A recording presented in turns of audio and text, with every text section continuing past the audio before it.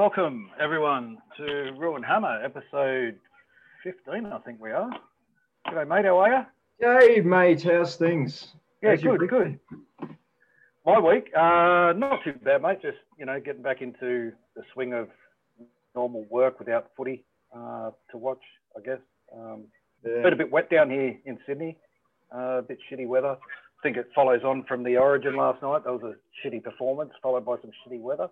Congratulations to some people, but it was a great game. Well, from a Queensland point of view, anyway. So we'll be talking about that a bit later. Yeah, we will. There's been a lot of storms up here in Brisbane as well. So there's another one this afternoon. But yeah, it's kind of weird. Last week was the first weekend without any footy, wasn't it? So yeah. So it's kind of like you had a bit of a loose end, aren't you? So yeah, mate. But right. We will talk about last night's State of Origin a bit later on. We'll discuss some Warriors news. The Warriors had their awards last night, so we'll go through the awards. Hey to TK who's tuned in from New Zealand, and thank you, my brother, for sending me through all the updates last night for the Warriors awards night. We here in Australia couldn't get any vision of that, so TK was sending it through all night for me. So but I'm excited, mate. Tonight we've got a real live Warrior, a current real live Warrior. Tonight's a very special guest. Yeah, let's bring him in. We're very excited to be joined by current Vodafone Warriors lock, fan favourite, Warrior number 209, Jazz Tevaga. Jazz, welcome. What's up, Thanks bro? for being here, bro. All good, brothers. We'll get started. We'll dive straight in. Can you tell us where you grew up and who you played your junior footy with? So I was born in Christchurch. I first started playing footy at Burnham Chevaliers, small army town in Christchurch with the Nikarima boys, Cody and Jaden. Oh, yeah? Yeah. Our dads were in the army and our mums grew up sort of together, knowing each other. And I was close with them. And then I moved to Papakura because Dad was posted. He's in the army and he got posted up there. So from about 9 years old, I was in Papakura. I grew up, spent most of my life there. Okay. Yeah, it's funny you mentioned the military because a little birdie has asked me to ask you about what it was like growing up as an army kid, and apparently tell us about your old man. Apparently he was a bit of a tough bugger. My old man's I don't know, I guess he's old school kind of. He's pretty tough on me, but I wouldn't have it any other way. I love the way he's raised me, and my dad's a good role model for myself. It's all good. He is sometimes he is a bit of a cunt, but for those of you watching, we told Jazz he could swear if he wanted to. So he's getting in early. I don't know what else to call him. No, but sometimes, sometimes he can be a bit annoying, but he keeps me on my toes. Fair enough. Yep. So you were signed by the Warriors in 2014, and you played Holden Cup in that season. You went on to win the premiership that year against the Broncos, playing against the Nikarima brothers there. Tell us about that game and what was the feelings about winning the premiership in your first season in Holden Cup. Yeah, that was a crazy year because we're inconsistent we lost a few games. Like we had a poor start to the season, and we just scraped in the 8. I think all we had to do was draw with Penrith. That was the last round before final series, and we were down by 6 points. It was 18-12, and there was 2 minutes left. And I remember they passed it. Mason set up a try in the corner.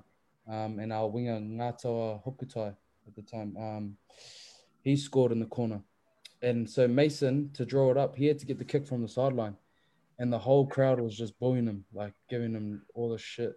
And if you've been to Pepper Stadium, is it Pepper Stadium, the Panther Stadium? Yeah. Yep. The crowd's real close to the field, like if you're down at the bottom. So they're only meters away from him, just abusing him, and he slots the kick from the sideline. We draw. And we sneak into the final series. So it was crazy. Yeah, I remember that. It was a crazy kick. He took it really far back, didn't he? Yeah. We won we had to win every game, and obviously we did. And then there was another crazy game, the semi to go into the grand final. Tui scored right on the hooter. Yeah, that's right. And that sent us here to the GF. And then the GF was crazy because we were up 34-6, I think it was. 34-6. Yeah, that's what we were up. And they come back. There. They come back and we just won. And I think it was Jaden's birthday. And he had the chance to tie up the game just before full time. He had the goal kick from the sideline too. And he shanked it. And I'll never let them live that day. I always got one over those boys. So no, that was hot too. Remember, it was about 32 degrees that day. Yeah, it was. Yeah, it was stinking hot. I remember. Along the sideline, there was like a pitch of shade. So every time we would all go to the pitch. And it was hot. Eh? Yeah. I think because I was at that game. I remember. I think it was Solo Carter scored 3 tries in that grand final, but didn't one of the Nicarima boys score 3 tries as well for the Broncos that day? I think as well. Must have been Cody. Cody and his brother. When Jaden came on, they scored he set up a try. Yeah. And it just went all downhill from there for us. Yeah, yeah, but you got the trophy, bro. That's all that matters. Exactly. What do you guys get for the grand in Holden Cup? Do you get rings, or was it a medallion, or? No, we get medals. So we got a medal. Okay. Cool. Yeah. In 2015, you played most of your footy, like both Holden Cup and New South Wales Cup, and then in round 3 of 2016, you made your debut against the Melbourne Storm. How nervous were you making your debut, and do you remember much about the game? Yeah. So that was a funny story because I just finished captain's run with the New South Wales Cup team, and I remember I was getting a few balls to do some passing extras or whatever, and one of the managers come driving up on the cart, and he said that I needed to go train with the NRL, and I was like sort of pissed off because no one wants to do too much before a game. And I didn't want to do double back-to-back sessions. So I was kind of like, I was annoyed. And then he said, Cappy wants to see you before you take the field. And I was like, oh, sweet. I ran over to Cappy, and then he was like, hey, Jazz, how you going? And I was like, yeah, good. And then he goes, you're going to start tomorrow. And I was like, yeah, I know. I was thinking he was talking about cup. And he goes, no, you dumb cunt. He's like, I wouldn't go all the way over here to tell you you're starting cup tomorrow. You're going to start for us. And I was like, fuck off. Serious? And he was like, yeah, you're going to start for us. Bully strained his calf. And I was like, fuck. And I remember I was so nervous because all the boys were waiting for me in a huddle. And I ran over and they all started cheering. And bro, I was shaking. Like my passes were so rank. Like I'm not that good at passing. Well, I'm all right now, but back then I wasn't that good. Fucking, I was just giving the boys like the meanest fucking rainbow riders. Like they'll go straight to the ankles and shit. And I was like, and Hoffy just sat me down and was like, bro, just take a breath. Like you're going to be all right. It's all good. And I was like, okay. And then that night I couldn't sleep, bro. I was fucking up till like 3 or 4 in the morning. My mum made me a big breakfast and then I couldn't eat. I only had like an egg on toast and I was just in bed sweating like, fuck. Just Bromwich is gonna bump me off. But when I warmed up, it was like a packed house at Mount Smart, and bro, I was just the energy was mean, and I was just keen as the rip in. And then when we kicked off, like I could see Cam Smith standing across from me, and I was like, "Fuck, I made it." Yeah. You played 11 games in your debut season, and you ended up scoring a try in the last game of season against Souths. What was it like scoring your first meat pie in the NRL? It was mean because when I looked up, GI was like on my legs, like he tried to tackle me. Just happy as, and then I threw up the ball, and I looked at the scoreboard and it was like 46-12 or something. So I was like, fuck. And when I went back in, Justin Morgan sort of gave me a spray for celebrating. He's like, Jazz, I know it's your first try, but mate, when you're down 46 points, don't celebrate. Oh, really? Sorry. Yeah. Well, while we're talking about your tries, you did end up scoring a couple of important tries. I remember you scored a match winner against Parramatta in 2018, and you scored an even more important match winner last year against Manly. So while we're talking about your tries, Yeah, I don't score too much tries. My family always telling me they'll message me before a game. Mate, I put $50 on you to score. Make sure you score, bro. I never score. I got a bad strike rate. I know, mate, because I put you in my anytime try scorer multis pretty much every week, just hoping, because you're always paying about $9.50, $10. Yeah. So if you get up, it's going to be a good get for me. But it doesn't happen often. I know, but I got your back, bro. I'm with you. In 2017, you played only 4 games of first grade that season, but in 2018, you really cemented the spot in the regular first grade roster, playing 20 games that season, which was a real breakout year for you. And it was the Warriors' best season since 2011. First time we made the semis for 7 years. Yeah. What was it like to be an integral part of the club's success during that season, during that year? Yeah, that season was really that was a really good season for myself and not only myself, for the club. Like you said, we made finals for the first time, and I just feel like we did good that year. But if we had kept the same team for one more year, like fuck, I reckon we could have done it. But those are a lot of what ifs. But yeah, I just think fuck, if we kept that same team for one more year, like we could have done some mean damage. Because I think we started off 5-0, and I was like, fuck, this is mean. That's right. And the games, like the games turning up to Mount Smart, it was packed. Like you couldn't even see a seat spare. It was just so packed, and it was so mean playing at home. And when we would win, fuck, it was like there was a mean buzz in Auckland, New Zealand. And yeah, because I was at the game where you played. I think it was round 3 against Canberra, and Shawnee kicked 2 field goals to ice that game. Yeah. And then the next week we played the Roosters. We pumped the Roosters and Shawnee didn't play. Mason played that game. Yeah, Mason at halfback. Yeah.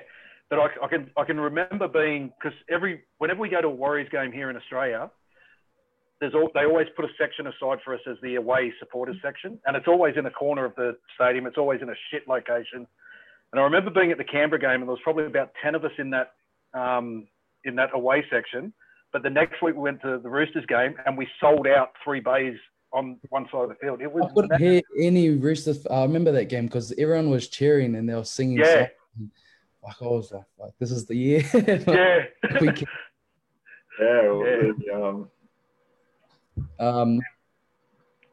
Can you see me? Yeah. I was just going to ask about the. So obviously we touched on the fact that we hadn't made finals in a long time until 2018. So we waited probably like 7 years. And you qualified for the semi-finals. What is your memory of the actual finals game itself against Penrith? I remember we started off really well. I think we got up 2 tries. When I come on, they just scored a late first half try, I think. And then I remember we lost Roger. And when we lost Roger, like the boys got rattled there. And you could see it. Just like error after error. And then we just keep giving them the ball back. And then they just, got a mean roll on in the second half. And I don't know. It was weird because we weren't never nervous, like going into a game. I was never nervous. But that game, like I could tell a few of us were really nervous. Obviously because of the occasion and that. But yeah, it was a tough one, especially because it was Juju's last game. Yeah. I keep looking at him in the huddle when they would score, and I was just like, fuck, one more game for you, bro. Yeah. I was at that game too. It was it was a weird game. But yeah, once we lost Roger, it just, you could feel or you could sense that the shoulders drop kind of thing, the heads drop. Yeah, you could almost physically see it. Yeah. Yeah. That semi-final against Penrith also doubled as the season opener for the women's NRL competition. Did you guys have much interaction with the women's team during that time? Did you travel together, have accommodations together, anything like that? No, so we didn't do too much. And that's one thing I'm keen to touch on is that I think we should do a lot more stuff with the women team and even the younger teams because I don't think we do enough with them, especially our women. They made this sort of same sacrifices as us this year. I know it was only for a short period of time, but some of them had to leave jobs and that. Yep. Yeah, I think it's something that we need to do more of. as a club to build, their culture and that. Yeah, we had a couple of the women on. We had Georgia on a couple of weeks ago, and Hilda and Madison came on and spoke to us and that. And you're right, they did sacrifice. They sacrificed too. They had to give up jobs because they're not full-time footballers. Yeah. The thing that probably, as a fan of not just the Warriors, but of rugby league as well, the thing that probably gets me about the women's game, and it's got nothing to do with you guys, is that they don't really get a sense of, I reckon if the NRL had it where like the Warriors women play before the Warriors men and, they have a couple more rounds rather than just at that semi-final, they can experience that home crowd experience that you guys get at Mount Smart, playing before you guys get a bit of a following. Because at the moment, they don't get a massive crowd out there playing before. So, and this year was weird because of COVID, that have one game at 12:30, one at 4, one at 8 o'clock. So, I was buying tickets to like effectively a Canberra-Penrith game, but I was going there at 12:30 to watch the Warriors women play, and then I'd go home. I wouldn't hang around for 7 hours to watch two teams I give jack shit about. Yeah. No, yeah, I agree, bro. And I reckon it's like I wish their season was a little bit longer, and they could experience, like their curtain race kind of games. Yeah. Because I remember when we were playing 20s and Cup, when we went curtain race for NRL, we'd get like a solid crowd, and it was mean. Yep. Because they're coming in just ready to watch them. And then our second half, we'll be like almost playing an NRL game, like with the crowd. Yeah, exactly. Yeah. Yeah, you were awarded for a really good 2018 season by being named the Dally M Interchange Player of the Year, which I think was the first time that they actually had that award. And can you tell us a bit about what went on that night at the Dally M's? Shit, that was like the first time Mox let my hair down, like have it, because when Mox first come in, that's the reason I didn't play much in 2017. So when he first come in, I was loose. I was going to town and getting into fights and that. And when Mox come, I'd been done for drink driving, and I had what did I do? Oh, I went and played in the Maldives competition, but you're not allowed to play for any other team unless you ask. Yeah. So when he come, I had like this history of fighting, and then got done drink driving. And he said, you're on your last chance. If you fuck up, you're out. So I was like, oh, okay. So I didn't drink that whole year, and it took me a whole year to get into Mox's good books. Like he was just like so like, nah, this guy's a rat bag. Like anyway, so I finally earned, and I played the last 4 games of 2017, and then heading to 2018, like I was, in Mox's good books, and he was like, pleased with how hard I've been working in that. And that night he was actually he said, oh yeah, you can have a drink, you deserve it. And I was like, oh, okay, sweet. So we got blind, me, Rog, Bully, and then all I hear is my name called up. And I thought I was nominated because I knew I was nominated for Dally M. So I thought they were just reading out the nominees. And then I turned around and I was like, do I go up or she didn't? You look lost.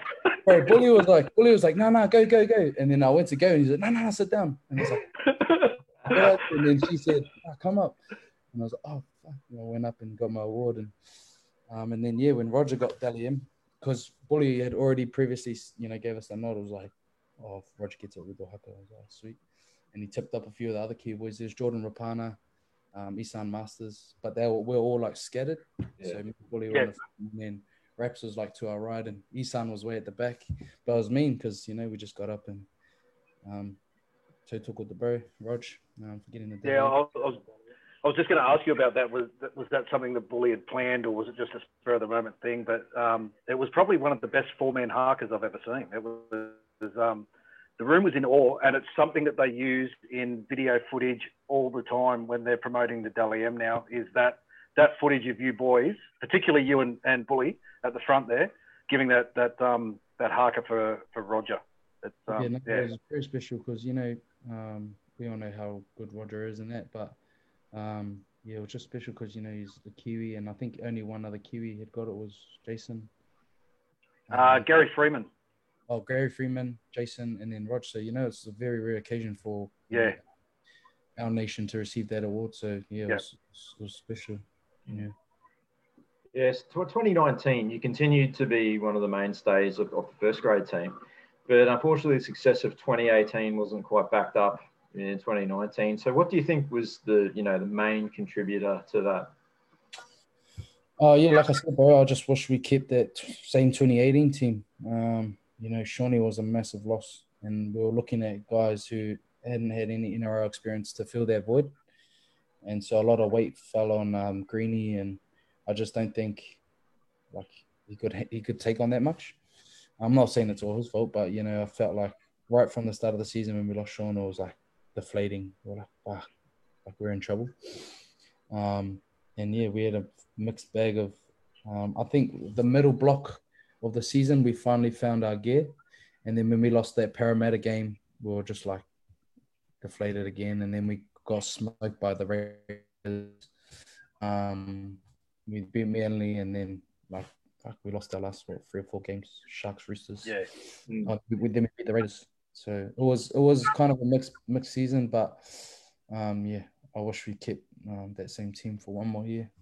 Yeah, I don't expect you to answer this, but I'm going to just say it anyway. I just think when Sean left, it was a massive loss for the club. But I've often wondered whether if the club were a little bit smarter, would they have let Mason Linnell go 3 weeks before that? Because Mason had played a bit of first grade at the club and was kind of on the fringe of being in that squad. And then they allowed him to sign at Newcastle. And then 3 weeks later, Sean Johnson's gone. And all of a sudden, we don't have a qualified an established halfback anymore. So, but like I said, I don't expect you to comment on that, bro. It's, it's one of those things that just happened. At the end of the 2019 season, you had surgery on an ankle syndesmosis injury, which kept you off the training park for a little bit of time. Mentally, how hard is it to go through a preseason injured when all the other boys are kind of back training? Yeah, that was a hard one to take because after the season, or like that end of the season, I was just playing because we were in finals contention. Yep. And bro, my ankle was fucked. Like I was getting shot up before warm up. Then I'll play first half, come back in, shoot it again, and it was fucked. Anyway, after the season, had an MRI, and our old doctor he said, "Oh no, you don't need surgery. It's all good." I was like, "Oh okay, doesn't feel right." But anyway, I should have got a second opinion, but that's my bad. I learned from that. Anyway, fast forward, like went to Bali, had my off season, come back to preseason, and I'm running, and it's still like painful, and then we got a new doctor for this year, and she sent me and my MRI results, the same one, to an orthopedic surgeon, and he just took one look at it and was like, "Bro, your ankle's fucked. Like it's butchered. You're gonna need surgery." And I was like, "Oh fuck, how long will that be out?" And he was like, "Oh, 8 to 12 weeks." And I was like, "Fuck, like that's my whole I could have got that done like 8 weeks ago, and I would be slowly coming back right." And then so I had that was very hard to take because it was my first major injury, and I knew I was gonna miss half the season. And then when I got my ankle right, I was ready to train again. I did my knee in wrestling in Tamworth. And so it was like another 4 to 6 weeks. I blew it's called a lateral ligament. It's like the one on the outside. Can't remember. LCL. It's not that important, but that was another 4 to 6 weeks. And when I finally got back from there, I tore my calf, and it was all on one leg. So I was thinking like, fuck, I must be what is it? When you rely on one leg too much? Yeah, overcompensating. Yeah, overcompensating, and my left leg wasn't fully strength, back to its full strength. So that was frustrating, especially when the boys were losing, and then when Mox got sacked, and I was just like, fuck, I was just boiling, like ready to get back out there with the boys. But yeah, got through it, and yeah, hopefully I don't have to go through anything like that again.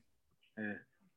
Well, the 2020 season started under very difficult circumstances, obviously, with the playing group finding out immediately after the round one loss at Newcastle that they wouldn't be flying home because of COVID and everything like that. And at the time, they'd only packed, just an overnight bag kind of thing. Yeah. So what was the feeling like back in NZ? And did you have regular contact with the group during those first 2 rounds? Yep. So when we were catching up, we were doing like a team Zoom. Like the team was in the room, and then we'll be on the projector, obviously, and where they were. And we had a team discussion, and it was like, because it was uncertain of when they could return, they said they'll hang it out for another week or two, and if they have to stay any longer than that, then they'll probably come home. And then it was just by coincidence that they only played one game, and then they got they suspended the season. So I was really keen when we flew to us injured boys. We flew over and we stayed in the camp. I can't remember where we stayed, but we were keen as to get over and reinforce the boys. But yeah, they suspended the season after a week, and then we all flew home. Yeah, I was in Newcastle for that round one game. In fact, your good mate Josh Gage was he was invited to talk to the boys at the hotel before the game about his heart surgery. Cam George had kept in contact with him throughout the off season. So that was kind of a big thrill for me, because we kind of got to be in that inner sanctum with all the boys before that Newcastle game. And then after that game, the crowds were banned from live games in round 2. And then the comp was suspended indefinitely, as you said. What happened once the squad went back home to New Zealand? Because New Zealand went into full lockdown. You did it a lot tougher than we did it here in Australia. We had certain restrictions and various isolation protocols, but you guys went into full lockdown. Yeah, so we were in full lockdown for 6 weeks, I think it was. And that was weird, because we didn't know what was happening. It was like the world's coming to an end. But me, Roger, and Ellie, because we all live close to each other, we were just slowly texting each other, and we'll meet at a school. In the school, like, you can park your car and then walk around, and it's just like a field covered by bush. So we were still training. Us three were still training right through the 6 weeks. We're just keeping it on the low. But yeah, it was a weird time, man. And I'm very, very grateful that we got the season back up and running. Because a year of footy, fuck, I don't know what I would have done. Yeah, I don't know what we would have done, and we don't play. Yeah, were you doing your own? You were doing training, as you said, with some of the guys, and were you just continually having the regular Zoom meetings with the coaching staff and everything, and how did that affect your injury rehab as well? Yeah, so slowed everything down, bro. But we got given like bikes and that to use at home, weights and that. But we were doing Zoom calls like every day. Like our leadership group, we were on the phone constantly, and it was just the same. Like, oh, we're still waiting for answers, blah blah blah. And then finally they said May 28th, but there was still a lot of uncertainty of a lot of things that we needed to get sorted out, like our pay cut, will our families be allowed over? And they promised us, they said, when you guys fly over in May, we'll have your families there by May 28th. And so we're like, okay, sweet. We went over. And then they said, oh,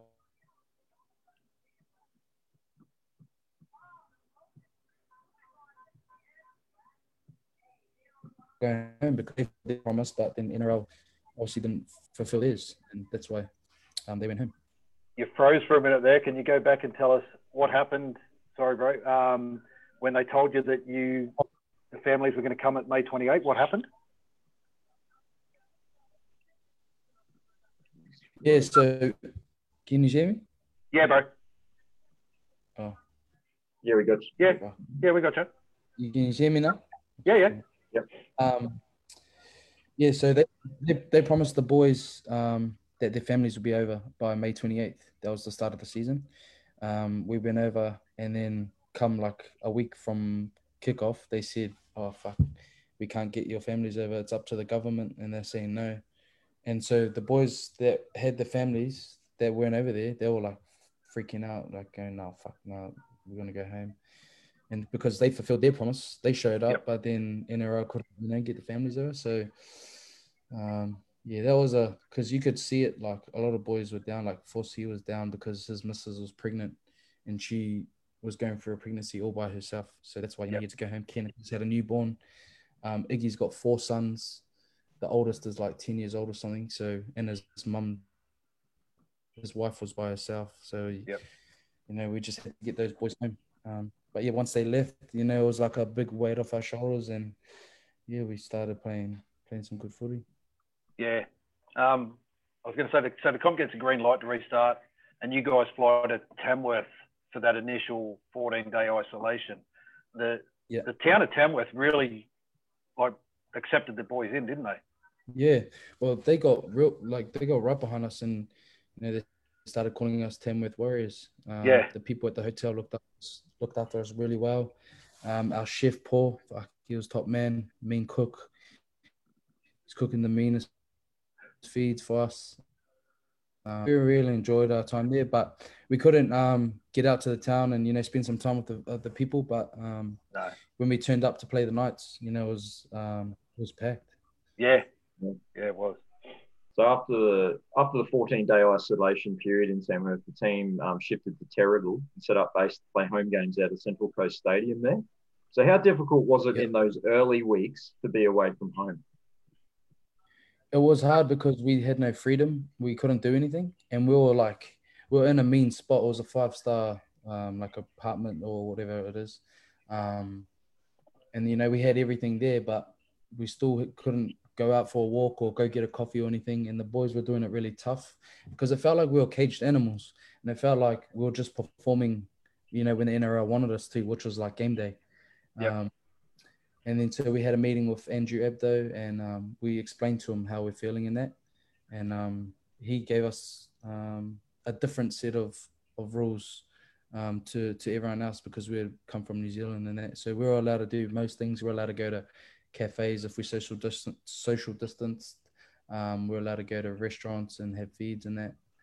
We just had to kind of keep it on the low, no social media, because the other players, they had tougher rules than us. Yeah, I was going to ask about life inside that COVID bubble because most of us were just going about our normal lives and that. But I've lost my train of thought. Jump in, Rob. I don't know what I was going to ask you.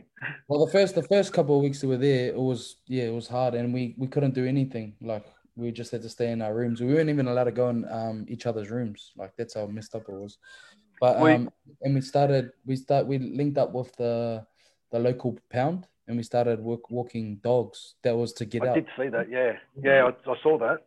Yeah, so we started walking dogs like 2 times a week just to get out of the apartment.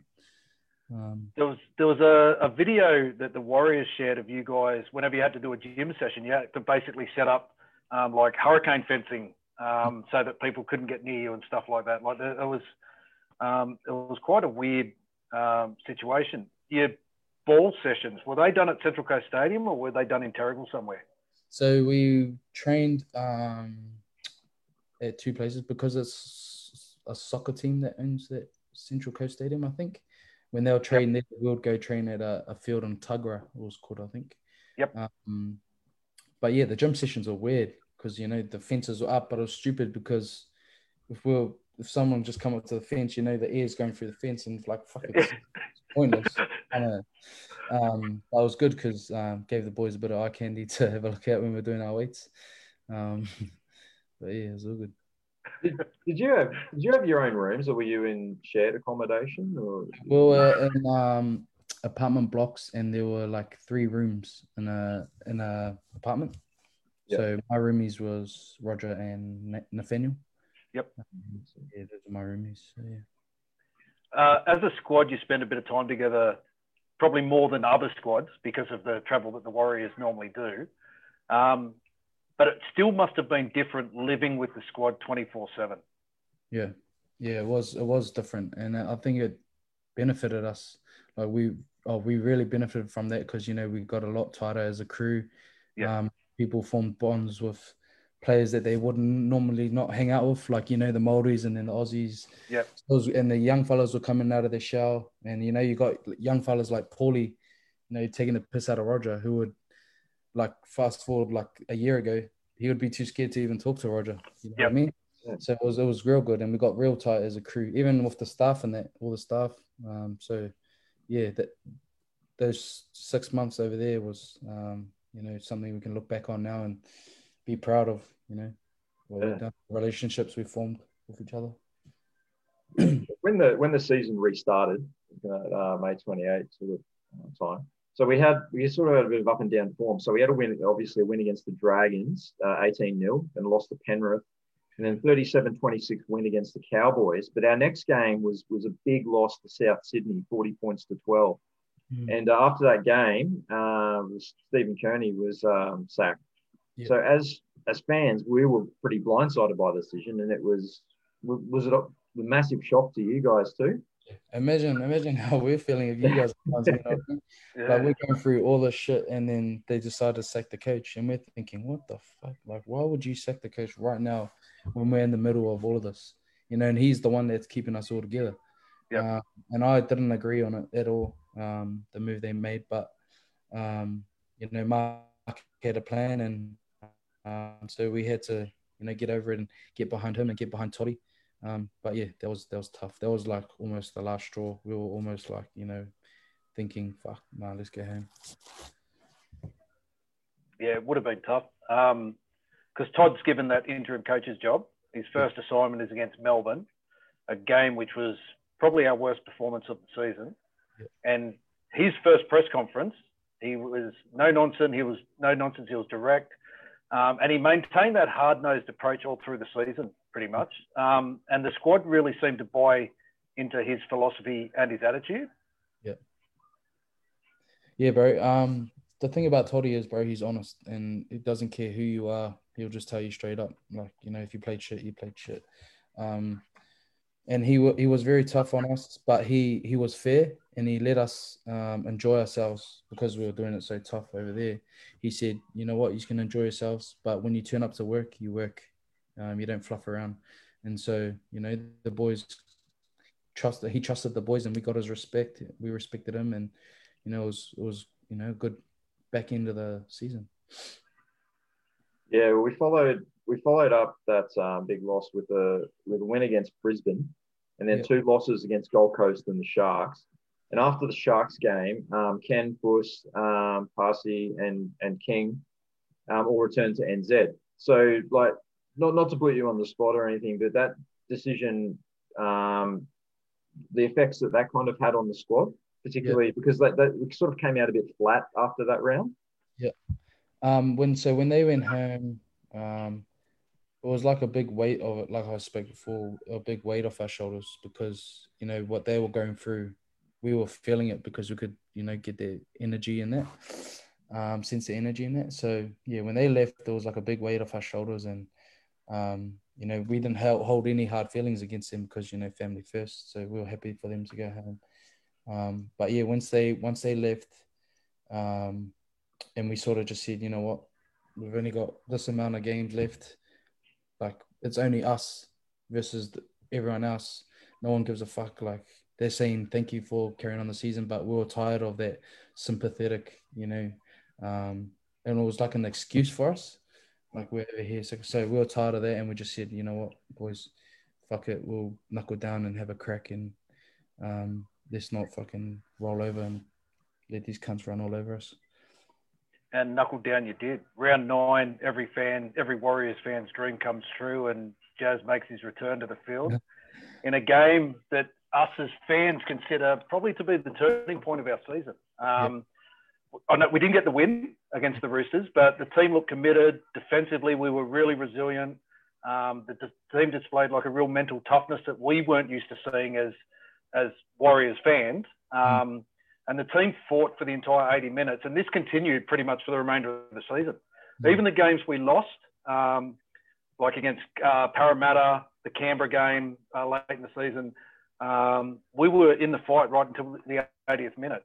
What changed? Is it, like, as you said, is it that discussion that you guys had amongst yourselves and the closeness that you'd got in that COVID bubble, where it was just like, we're here, we might as well make the most of it?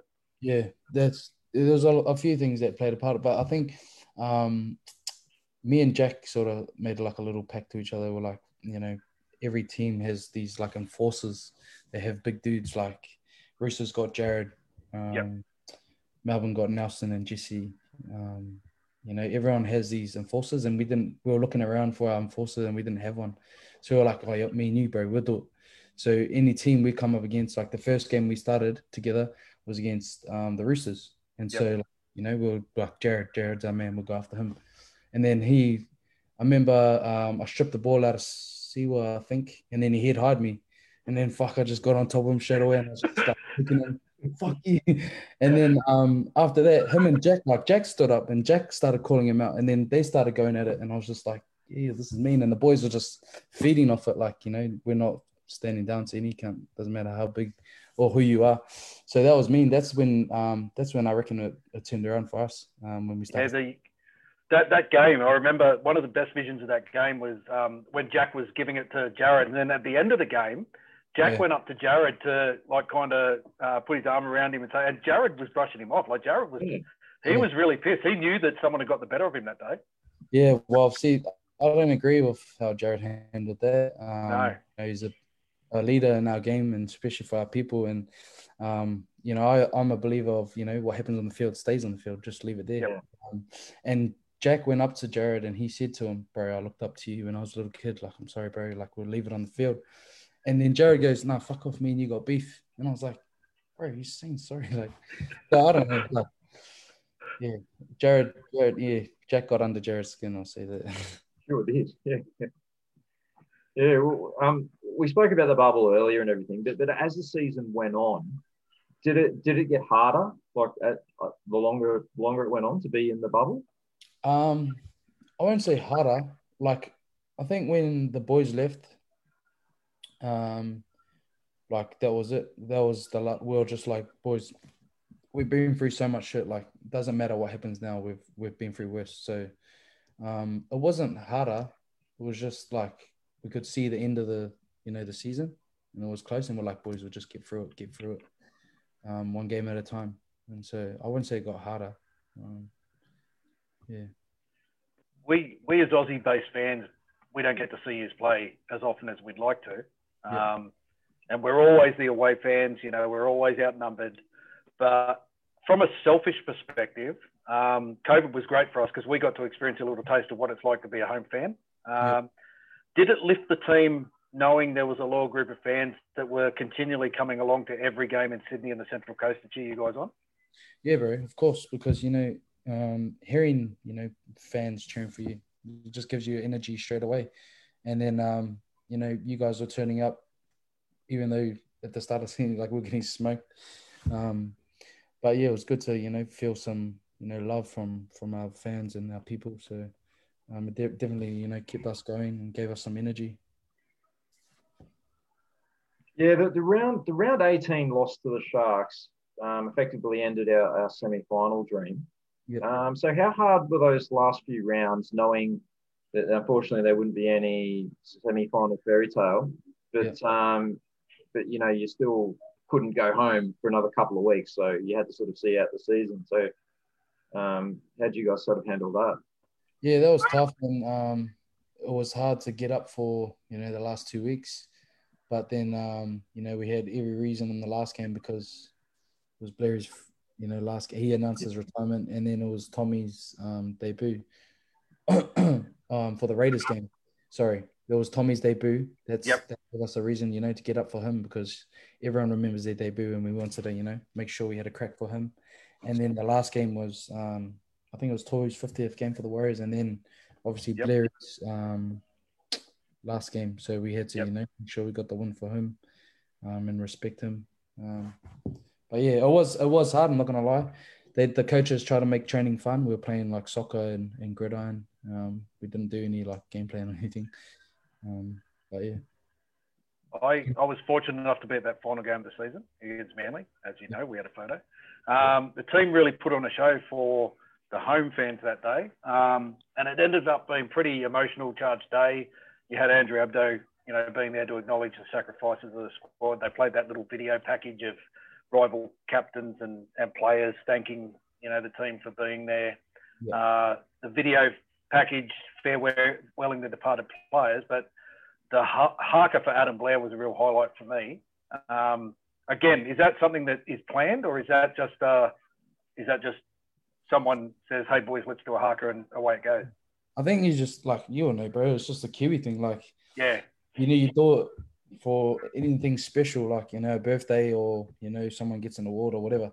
And it was just like, I think we finished and it was like, boys, come a tip for Larry. I'm like, oh yeah, sweet. Like, it's just a normal thing. Like, everyone will just go, yeah, sweet, bro, well. And like when Mooks left, that was probably the most emotional haka that I've been a part of. Like all the boys, because when he got up and said goodbye, like it was hard. All the boys were like in tears and that. And then when we did a haka for him, it was like one of the most emotional hakas that I've been a part of. It was special. Yeah. The day after that Manly game is pretty much the day that the team broke camp. The Kiwi boys all went home, and the Aussie boys pretty much stayed here. Yeah. Describe those feelings after you've been living with these guys for 6 months, and then it's kind of bye-bye. And some of those guys you're not going to play with next year. Adam Kieran's moved on, Lockie Burr's moved on, Paddy Herbert's moved on. Describe those kind of feelings. That must have been really hard. It was weird because we were all wasted. We left early in the morning, and I don't think I'd been asleep yet. And I was just like, "See you later, boys. Like, love yous and that."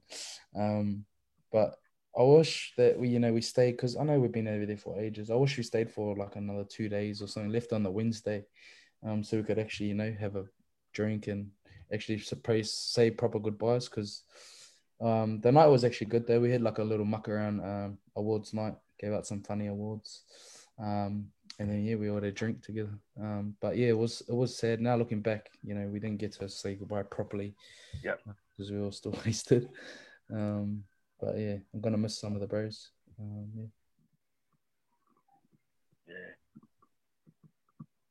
With no international footy for either the Kiwis or Samoa this year, you get to have a proper off season. What date does the squad get back together? And we've heard rumblings that there's going to be a split pre-season with Aussie boys here and Kiwi boys back home. Yeah, that's true, bro. So they wanted the boys to be with their families for Christmas. Because after the year that it's been crazy, and only be fair to spend Chrissy with the family. So the Aussie boys are going to stay in Aussie, and I think they're going to do like a little camp. I think they start in 2 weeks. They're going to start training. Our young boys start on Monday, actually. Okay. And then we all got different, depending on how long you've played, you all got different dates. Like Ken and Foss and that, they start not next week, the week after. But like me and a couple of other boys aren't due back till December the 7th. Okay. And then you got like Roger, he's not due back till January. So everyone varies. It depends on how, seniority and how long you played for, etc. But we're doing the split. So the Aussie boys stay in Aussie, we stay here. After Chrissy, they still haven't confirmed yet. But if the Aussie boys don't have to quarantine, they'll come home. Yep. And we'll train like normal, and then we'll fly to Oz. Otherwise, if they do, then it looks like we'll fly over there. And they haven't made up their mind yet. They've still got Redcliffe, and they've got Terrigal, back to Terrigal. Where would you prefer? Well, we're all the boys saying Terrigal because good. Come on. Rob's upset. Rob lives in Queensland. He's hoping for Redcliffe, but as a Sydney sider, mate, I'm hoping for Terrigal again. It'll be. No, so is that confirmed? Is that confirmed that you'll probably have to be based out of here for the season next year? So the way they've said it is we're gonna put it into three month blocks. Yep. So it's obviously January to March, and then if the bubble hasn't opened up, then we'll stay for another block of 3 months. And then obviously if the bubble hasn't opened up, then we'll stay for the last three month block. But it's all depending on the border. Like if it opens up, then we'll just. But your families will be here with you from the outset. So that's one thing we're going to make sure is that our families can come over. Like no one's going to go over unless. So I think we're going to start doing exemptions and stuff like soon. Okay. Yeah. 2020 was a strange season all around, obviously, and so. Like a few changes on the field. We returned to one referee, had some rule tweaks like the 6 again rule. And for the first time, there were loan players that were available to teams. So what did you think of the 4 loan players that came to our team? What were your thoughts on those guys? Well, I thought all the loan players really stood up and gave us a bit of life, bit of energy, like Puasa. He was mean. The way he carried the ball in that for us, it just reminded me of Bunty. They sort of but Puasa was big. Bro, George Jennings and Jacko and Dan, bro, those like Jacko and Dan, they're all freaks. Well, they're all playing for context as well. So it Yep. was evident in how hard they were playing in that. I thought it was good for them to, play some footy, because they weren't gonna, get a run in their team, back home. So I take my hats off to all four of them because, each one of them, had a crack. Yeah, George Jennings looked happy to be in a Warriors jersey. We actually thought that he might get offered a contract. He's gone and signed at Melbourne. Bro, so you got real tight with all the Māori boys. And you just calling for Māori after. But yeah, it was mean. We got real close with Jacko and Jinx and Dan because they spent, a long time. Yeah, they showed an interview that they did when they first got into camp. They had to do a barbecue for you boys or something when they first got into camp. Yeah. That was Dan's actually a really good cook, not George. He fucking did nothing. He buttered the bread. Yeah. All those guys are really going to be fondly remembered, and we're all Warriors fans. We'll always remember them as Warriors players. So to us it was fantastic, and as you said, it clearly gave the team a big boost. So I thought it was a fantastic initiative. Yeah. What Rob touched on that 6 again rule that they brought in this year. Are you a fan or you're not a fan? Oh, mixed feelings, bro. When we're on attack, I'm loving it, but when we're on defense, I'm thinking, fuck me, this is stupid. We don't get many though, do we? Nah, but bro, when you're on defense, and you get a couple of 6 against, bro, it's fucking hard. It makes the game so hard. And that's why I think the game there's so much points scored this year. It was because of the 6 again rule. There was a lot more fatigue. It was way faster. But yeah, I don't know. I don't really mind. I'm happy there's only one ref though. It's me, because you can get away with a lot more stuff. Yeah, that's unlike you, mate. You don't try to get away with stuff, do you? No. Not in your game, Jazz. Obviously, the NRL is a business these days, and player movements are inevitable. How hard is it to see like good mates such as Sean Johnson, Sam Lasone move on to other clubs? Yeah, it is hard, bro. But at the end of the day, it's a business, and we all understand that. We'll just be brothers, forever. Sean's a good mate. He's coming home soon, I think. So hopefully catch up with him. Sammy's not coming over because he doesn't want to do the quarantine, because you got to do quarantine 2 weeks Queensland, 2 weeks NZ. So I won't see him for a while. But it's always sad when you lose a mate like Nathaniel. I think he's in talks with Para or something. So we'll see what happens there. But if I lose him too, I'm gonna be like, fuck, losing mates. Don't want to give you bad news. Don't want to give you bad news, bro. But he's already signed. Yeah. No, I already know. I just don't want to spill it on. Are you excited? Are you excited about the new signings the club's made? The new guys coming to the club? I can't wait to play with our three big boys, 3 big boppers. Yeah, it's gonna be a lot different to the way we've been playing the last couple of years. But yeah, finally we've got some big motherfuckers. So where do you know where is BMM Ben Murdoch Masilla? Is he going to be pre-season training Australia or New Zealand? And AFB, because part of his deal was he wanted to get out of Sydney. Is he going back to do pre-season in New Zealand, or will he do it here in Australia? I think he's doing it in Australia. Okay. Yeah, I'm not too sure about Big Benny, but keen as to play, behind him. I don't have the tough guy anymore. I can just let them do it, and I got your back, bro. But we love that about you. That was one of the things that we loved this season, was the 2 blokes that we as fans could really rely on to get in and do all that dirty work and really head our defensive effort, was both yourself and Carl Lawton. Carl's not a big guy either, but he really made took the opportunity of starting at hooker with both hands this season. He made a fist of it, and he made that position his own. Yeah, I was really happy with the way Carl went this year. He was solid, man, and it's going to be interesting to see who gets the 9 this year. I think he's done enough to earn it, but we'll see what Brownie wants. But yeah, no, it's just like I was saying, how me and Jack sort of made a pact. Was like, bro, that's us. Yep. All these other cunts. Sorry, I keep saying word. That's a bad word. Hope I'm not much. We'll send it to it. I've got some random quick fire questions for you, Jazz. So we'll get stuck into a few of these. Who's your toughest teammate? Toughest teammate? Oh, there's not many of them. I'll probably say Tohu. He's tough on the field, but in training and that, fuck, he is the laziest. He hates gym. He hates weights. Like, honestly, we're doing gym and we'll look up and there's like the balcony and he's just sitting there like watching us just doing. And they don't say anything because of, what he does on the field. So he's just like doing a couple of bicep kills and all the boys down there, like getting flogged. Fucking you just look up at him and he's just, no, I'll let the ball rubber. That's what happens. Oh. Who's the best sledger? Maybe in the Warriors team and also in the opposition? It's probably me in the team. Yeah. Fuck, that's an obvious one. But the sledging against Michael Ennis was bad. I played him. Yeah. I can imagine. Everyone, I'm not hating, but hating playing against him because Blairy's bad. Blairy's bad. Yeah. Blairy, fucking, he'll get under anyone's skin. He doesn't care because they know they're not going to do anything. So he gives it to them. Yeah, Blairy. I'll say Blairy. Okay. Who's the biggest pest? Yeah, that's me. That's an easy one.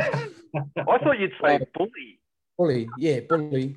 But in the team it would be me. But yeah, Bully is a big pest. Oh, he's annoying, that fella.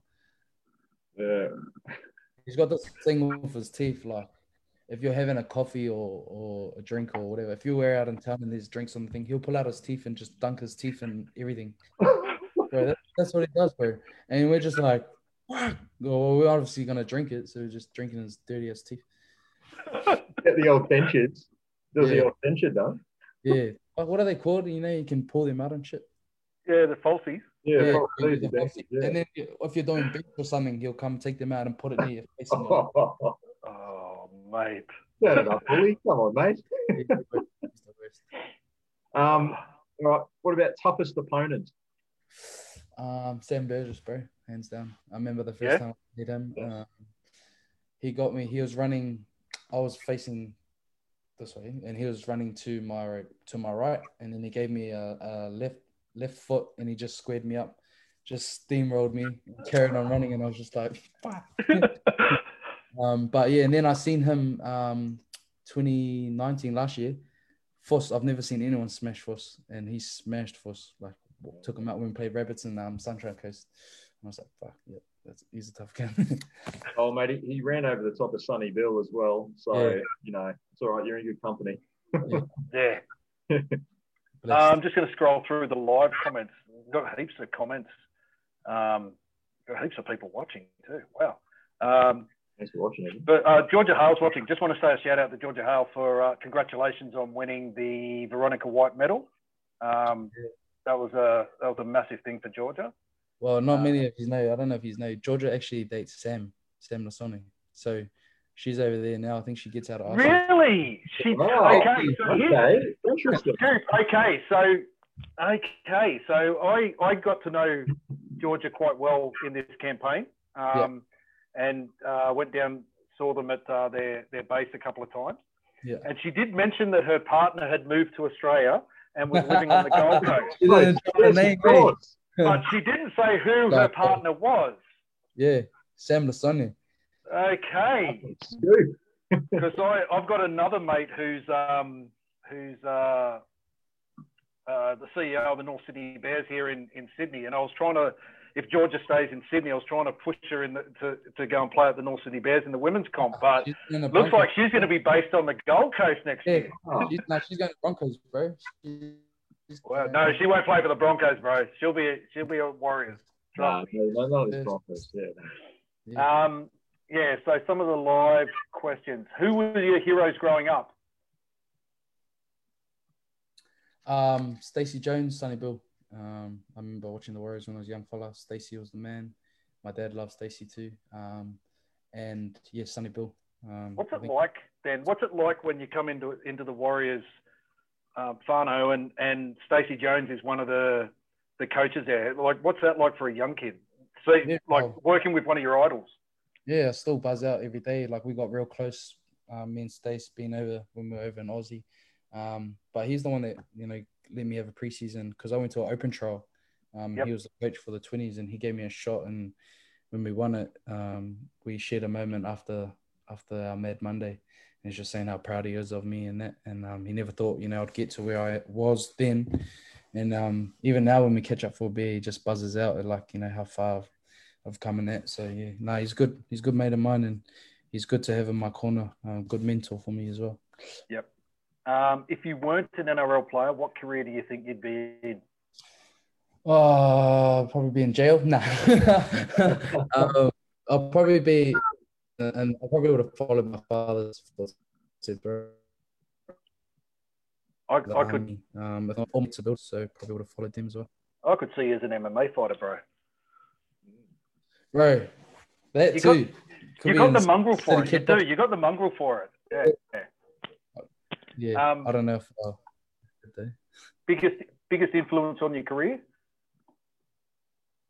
Bro, there's been a few special people in my life. Spencer and Carmen Taplin, they played a big role. All my mates' parents growing up, because when Dad was always away, they'll be taking me to league training and stuff. But my probably biggest one would be my father. He was really hard on me, and when we were watching my games, bro, when I was young, Papakura, we always got smoked. Like we were getting smoked by Mangere and all that. And every halftime, bro, I would just remember him. He'll come up to the halftime huddle, pull my ear, drag me out of the huddle while the coach is talking, and just like spray me in front of everyone. He's like, acting like a little fucking girl. Or he'll be like that.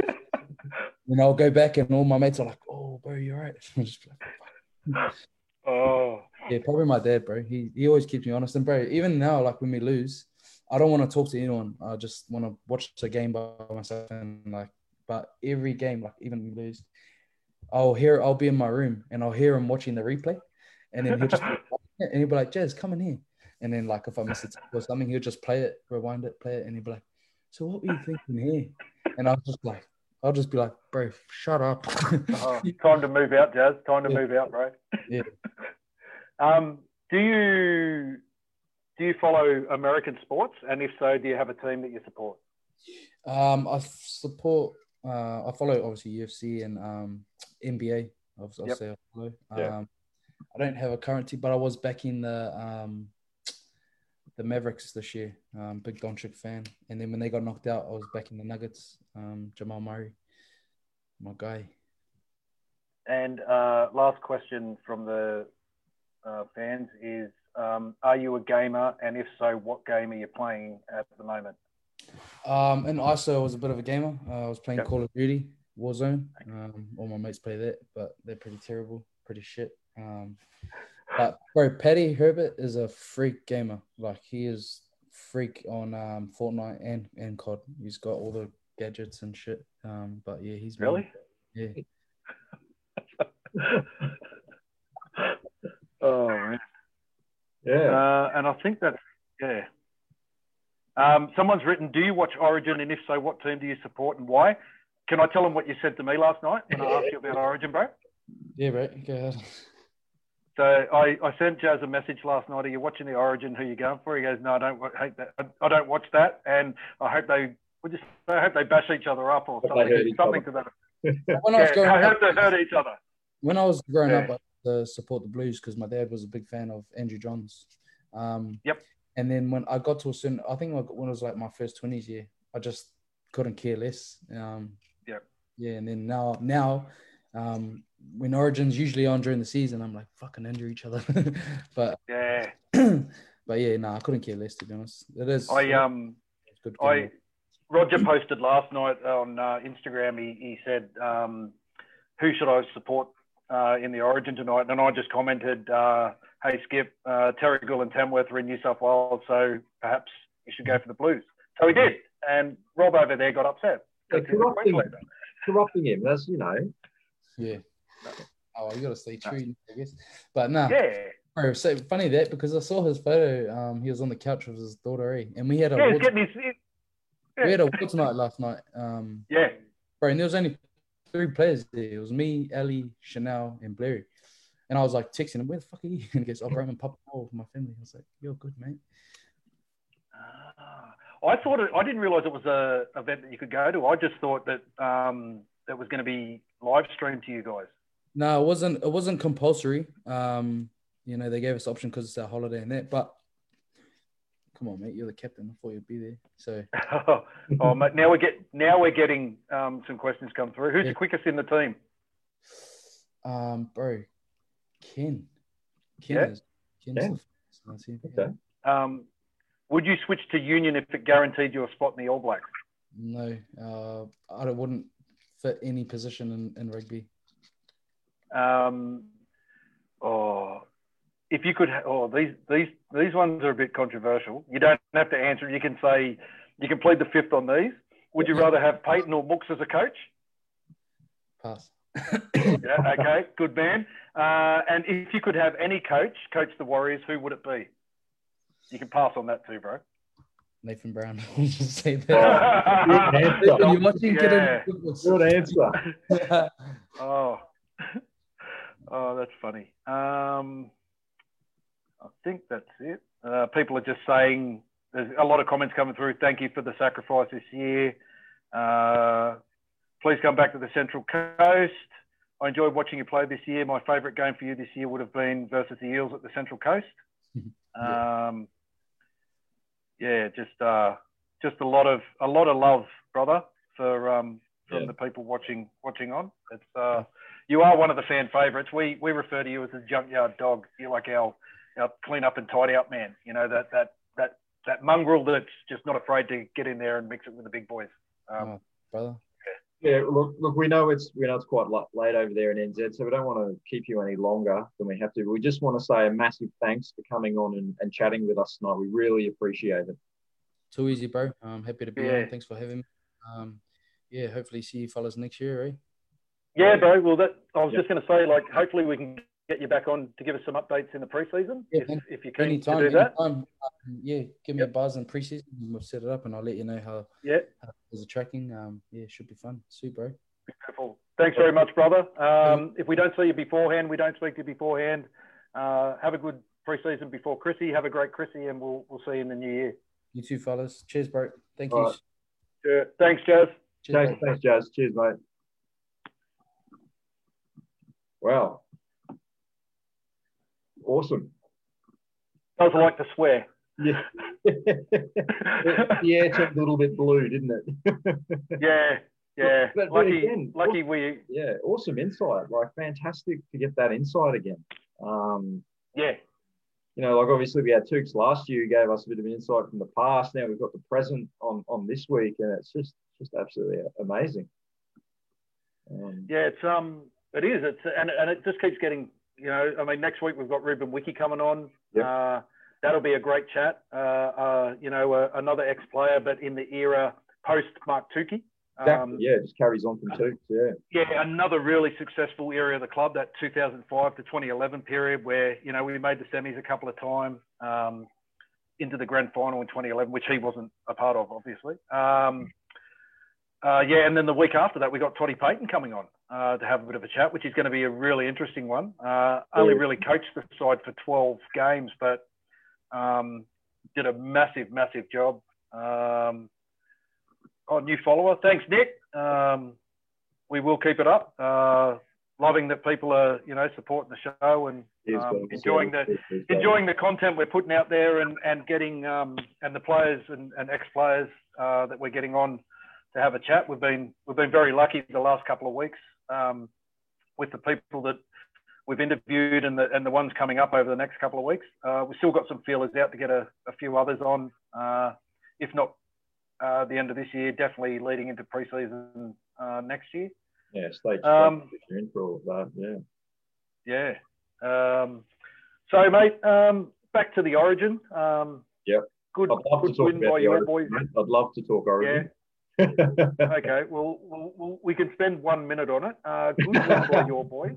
I'll use the old cliche. It really was a game of two halves. The dominant team in the first half, and Queensland obviously coming home with a wet sail in the second. Although I will say there was a couple of instances in that first half where the game could have been put to bed either way. Like New South Wales score, they're up, by 16 or 18 points. But Queensland had a couple of opportunities early on New South Wales line that if they'd have converted those into points, could have, changed the whole landscape of the game, and it could have been a very big win for the Queenslanders. But yeah, it could have been. Congratulations. Yeah, cheers. Well, I mean, it wasn't a great start for you blokes with dropping the ball from the kickoff. I mean, it's probably the worst possible start there that they had with. Yes, I was looking for Martin Bella. I thought Martin Bella was out there playing. No. Martin Bella was playing it the wrong way around, wasn't he? Oh, no, the grand final, yeah. No, he dropped it, yeah. He Canterbury versus Canberra. Oh, yeah, that was way to go, yeah. But, yeah, I mean, obviously some resilient defence there. Like, I think the Queensland attack wasn't quite on song early on. We're threatening a little bit, but going a bit too sort of side to side and everything. But whatever, like, when it got to 10-0, I just had the feeling that if New South Wales got one more try, then that, as you said, that would quite possibly have ended it there. If New South Wales went to the break up 16-0, I think that was essentially game over. There's the sort of the mental hurdle. 10-0, a big difference between 10-0 and 16-0, I suppose. But whatever Wayne Bennett said at halftime worked a treat. And I'll have to confess, I did bag Kurt Capewell at halftime. I think I sent you a message saying he's. I have the messages, and I'm planning to send them to Kurt Capewell. Turn it up. But in that, after my response to your message was I bagged Xavier Coates, and then what happened? Yep. They both scored. So they sure did. Yeah, Kurt Capewell had a very good second half. Obviously, put in that kick for the Brimson try. Defensively, he was very strong as well. He ran out of the line and made a good hit on Tedesco or someone. Yeah, he rushed out of the line and put on a really strong tackle. And I think Queensland, like the experience showed in like the Queensland halves, and they sort of orchestrated that second half and guided us around the field and, the forwards. Like as we were saying before we came on air, there wasn't a massive real standout in the Queensland team, but everyone did their job. Like every guy, even like Clayton Sewer came on at the end and made that good run and almost set up a try. We mentioned Capewell. DCE was officially man of the match, and he did have a very good game. Controlled everything. Brimson at the back was magnificent. So Gagai again proves that he is the man to rise to the occasion in Origin.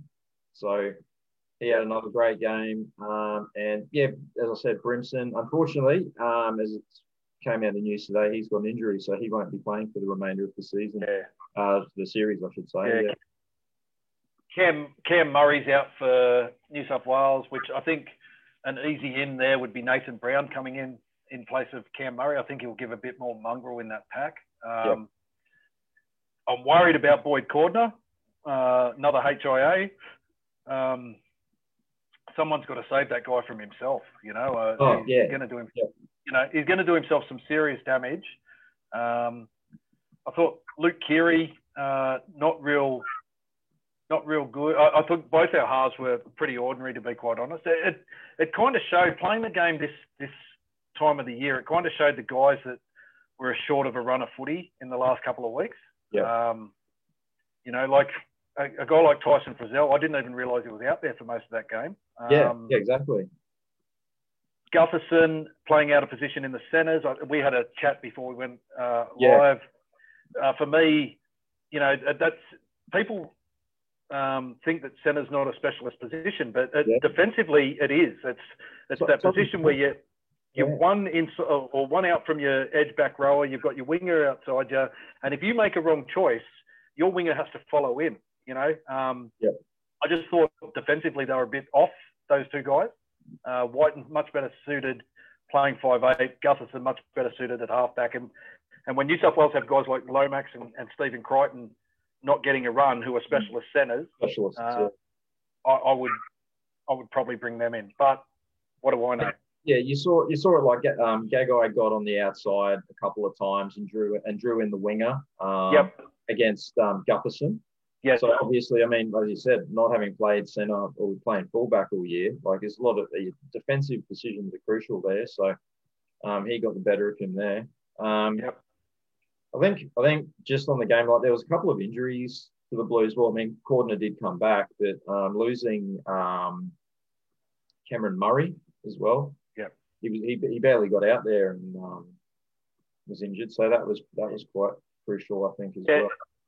Yeah, it forced some guys to play longer minutes than they would have wanted. But in saying that, you got a guy like Payne Haas who plays 80 minutes every week for the Broncos, and he got 23 minutes last night. Yeah, I barely remember him being out there as well. Yeah. And they chose to play Angus Crichton in the middle for like 55 minutes. Like I don't know. It's like I said, I'm not a coach. I'm not a coach at that level. I have coached before.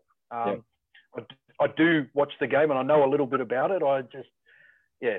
Obviously there's, guys running the show that have got, better knowledge than me, but some of it just doesn't make sense.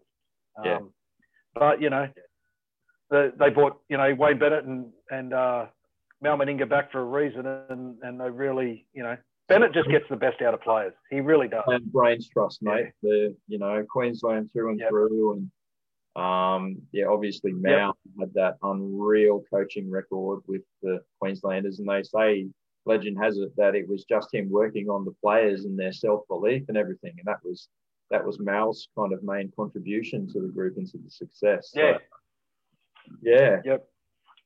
must say, game 2 next week. Yeah, game 2 next week, exactly. I must say, when I posted that picture yesterday, I was a bit disappointed of all the New South Wales love there. And I was like, come on, guys, the Warriors have produced way more Queensland State of Origin reps than they have New South Wales. I'll just remind you of, one Kevin Campion and PJ Marsh both made their State of Origin debuts while playing for the Warriors. And also, obviously, Steve Price and Jacob Lillyman continued their State of Origin careers long into their stints at the Warriors as well. Did Michael Luck play Origin? He was 18th man in 2007, I believe. He came really close. I think it was 2007 he was called into the squad. And I think it's a bit of an injustice. Maybe not an injustice because he had Dallas Johnson ahead of him. And Dallas Johnson played a very similar role. Like he was the tackle bot, the cleanup guy, the 1% player. So it's probably just unfortunate for Lucky there. But he would not have been out of place in that Queensland team. Yeah, no, he wouldn't have been. But the New South Wales love from the Warriors supporters comes from the fact that Terrigal and Tamworth are in New South Wales, and therefore the Warriors are a New South Wales side. So, okay, we can say that. But if we happen to relocate to Redcliffe next year, then I'm hoping that a bit of that, if people have jumped on the hometown Warriors thing, I'm hoping that swings a little bit north of the border, mate. Well, mate, I'm telling you now, I think if they go to Redcliffe next year, I think I'm going to relocate every weekend to Queensland, so I can be up there to watch the boys play. Don't forget Brent Tate, someone wrote. Yes, Brent Tate. Yeah, definitely. Yeah. Brent Tate had continued playing Origin, and he had during his stint. Yeah, definitely. Yeah. Sorry about that, Brent. Okay, enough about Origin. The important Origin games on next Friday. That's the big one. In my eyes anyway. That's when the women's Origin's on. Not that I'm not a fan of the men's Origin, but the Warriors have 4 players playing in that women's Origin game next week, all for Queensland. So as a staunch, proud New South Welshman, I will be wearing a Maroons shirt or jersey next Friday and cheering for our girls in the women's Origin. I'll be brushing New South Wales and I'll be going for Queensland. Slowly but surely we're getting you. Slowly but surely. We got Karina Brown, Tasman Gray, Shania Power, and Brianna Clark all in that squad. Hoping all 4 of them get picked in the game day squad. But if they don't, they're part of that squad, and that's very important. So I'll be on Queensland next Friday. but I'll be on New South Wales on Wednesday. Righto. Well, I'll be there next Friday night, hoping to maybe catch up with the girls there. You will be, yes. Yeah. I was planning to be there, but your Premier is not allowing us COVIDly infected New South Welshmen into your state. Everywhere else in New South Wales can go. Everywhere except to Sydney, right? Yeah. Amazingly, everyone's got to come to Sydney to fly to Queensland, but yeah. So yeah. I won't be there. I'll be missing out on that one. But mate, you enjoy yourself. Yeah, we'll do, definitely. Yeah. Just on some Warriors news. As Jazz mentioned, the Warriors had their awards night last night. And thank you to TK for keeping me updated on the awards as they were going on last night, because they were streamed live on Sky Sport 4 in New Zealand. We didn't get to see it. So for those that don't know, the Rookie of the Year went to Jermaine Tanoa-Brown. The Clubman of the Year went to Roger Tuivasa-Sheck. The Warriors Players Player went to Tohu Harris. Yep. The People's Choice Award went to Roger Tuivasa-Sheck, and the Simon Mannering Medal went to Tohu Harris. So very well deserved, yes. The only one that I thought that was a bit of a surprise was JTB getting the rookie. I thought Eli Katoa. Yeah. But maybe he missed a couple of weeks with injury, so maybe that was the deciding factor. Whereas I think JTB played 19 of the 20 games this year, missed one through suspension. So, yeah, very consistent, mate. Very consistent. Also, too, we've got the Kiwi Ferns playing Fetu Samoa on Saturday in New Zealand. We've got a couple of Warriors girls running around for both teams. We've got Warriors from this year. We've got Crystal and Canyon playing Crystal Tamarua and Cameron Paul in the Kiwi Ferns. We've got 2019 Warriors representatives Jules Newman and Crystal Rorta, who has also been named as captain. And in the Samoan side, I think we've got Ashley Smalley and Angelina Luatawa. And there is one more, Vanessa Moala. Yeah, I think that's it. The three of them, Eloise Katoa's Rob Myers or Rookie of the Year, yes. Yeah, so that's on Saturday. I don't know if we're going to get a telecast of that, but if we do, jump on, have a look, show the girls some support. Give it a watch, yeah. Have you got a prize pack there that we're going to give away tonight, mate? Do. Let me just grab it. You're referring to this thing here? I am referring to that. Kindly donated to us from TK in New Zealand, 2020 members prize pack that we're going to give away. And the rules of the competition were to like, share, comment on our Facebook and or Instagram pages, and tag at least one person to help us grow our social media presence online. And the random generator pick goes to Jay Harris. Jay Harris, congratulations, mate. So Jay Harris can get in touch with us via Messenger, send me a message or send Rob a message, or we can send you a message from the Facebook page or the Instagram, and we'll get your address and Rob will get that sent out to you ASAP. This baby is all yours. A fantastic. Yeah, so congratulations. Thanks for that, brother. Thanks for the support. Thanks to and TK, what we've got, because... Appreciate that, yeah. Yeah, thank you, TK. Really appreciate it. So what we've got now as a quick giveaway is, because I can't go to the Women's State of Origin next Friday up at the Sunshine Coast, this is probably only a competition eligible for Queenslanders that follow us. I'm going to donate my tickets to one lucky person. So basically the same thing. I'll post a picture of the tickets up on Facebook and Instagram. Same thing, like, comment, share. tag one person, and we will draw that next Thursday night during the show, and someone will get two tickets, a double pass to go and watch the Women's State of Origin next week. So, yeah. I'll see you there. Yeah. Yes. Look for Warrior Roo. He'll be on the hill wearing a Queensland jersey and a Warriors hat, I'm told. That's it. Yep. 2020 members hat. Yeah. And then again, as I said, next week we've got Ruben Wiki on the show. That's going to be a really excited. Interview. One of the greatest Kiwis ever to pull on a jersey. Canberra Raider, Warrior, obviously New Zealand Kiwi. And then the week after we got Todd Payton coming on the show. That'll be a great chat. Talking to Toddy, he can give us another perspective on how he found this season, and what it was like. We really appreciate these guys giving us our time, and to you guys that are watching and listening as well, because it's a fantastic insight. And like Todd Payton, that will be just a fantastic chat to hear about what went on behind the scenes and how he got the boys up and motivated and everything. So I'm really looking forward to hearing what he's got to say about that. Yeah, me too.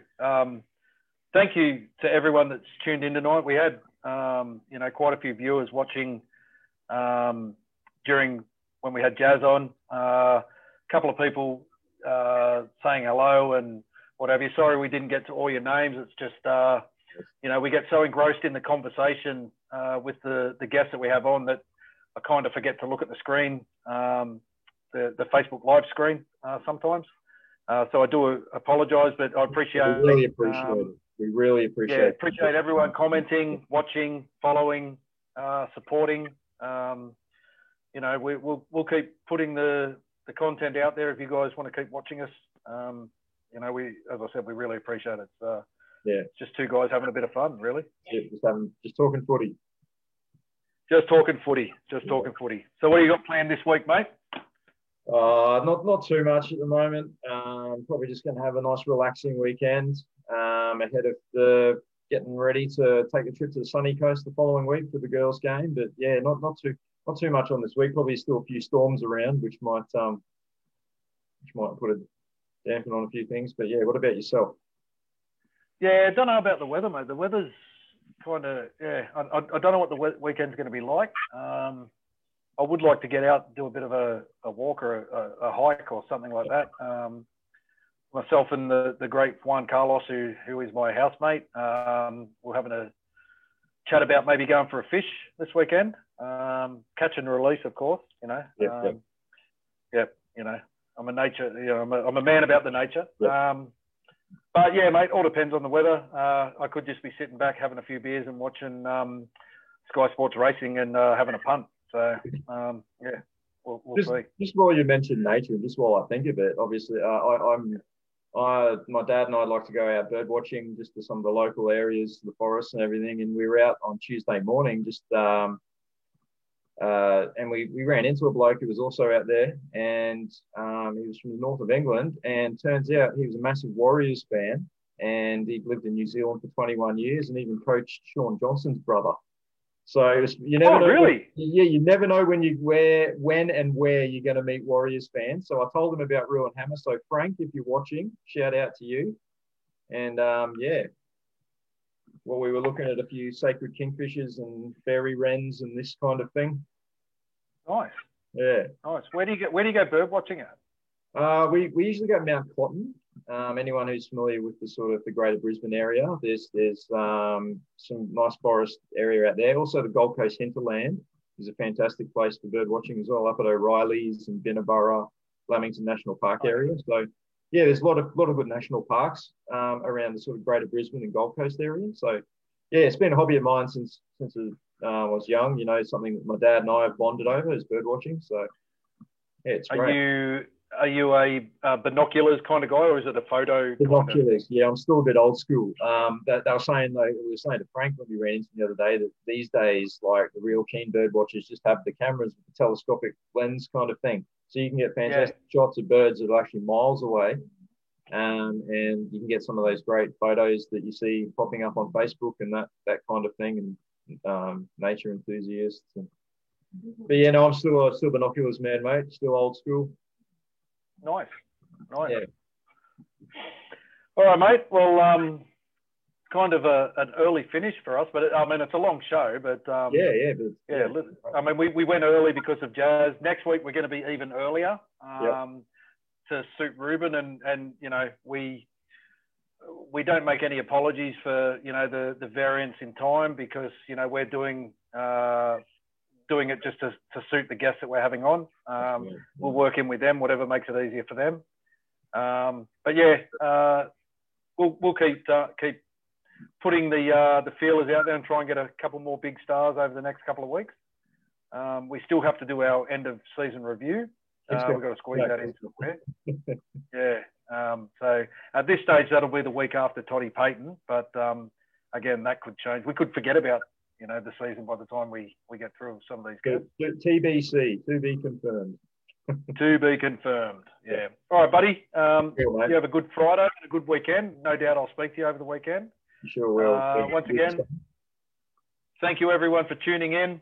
Really appreciate the support, and we'll see you all next week. Thanks, guys. See you all later. Cheers.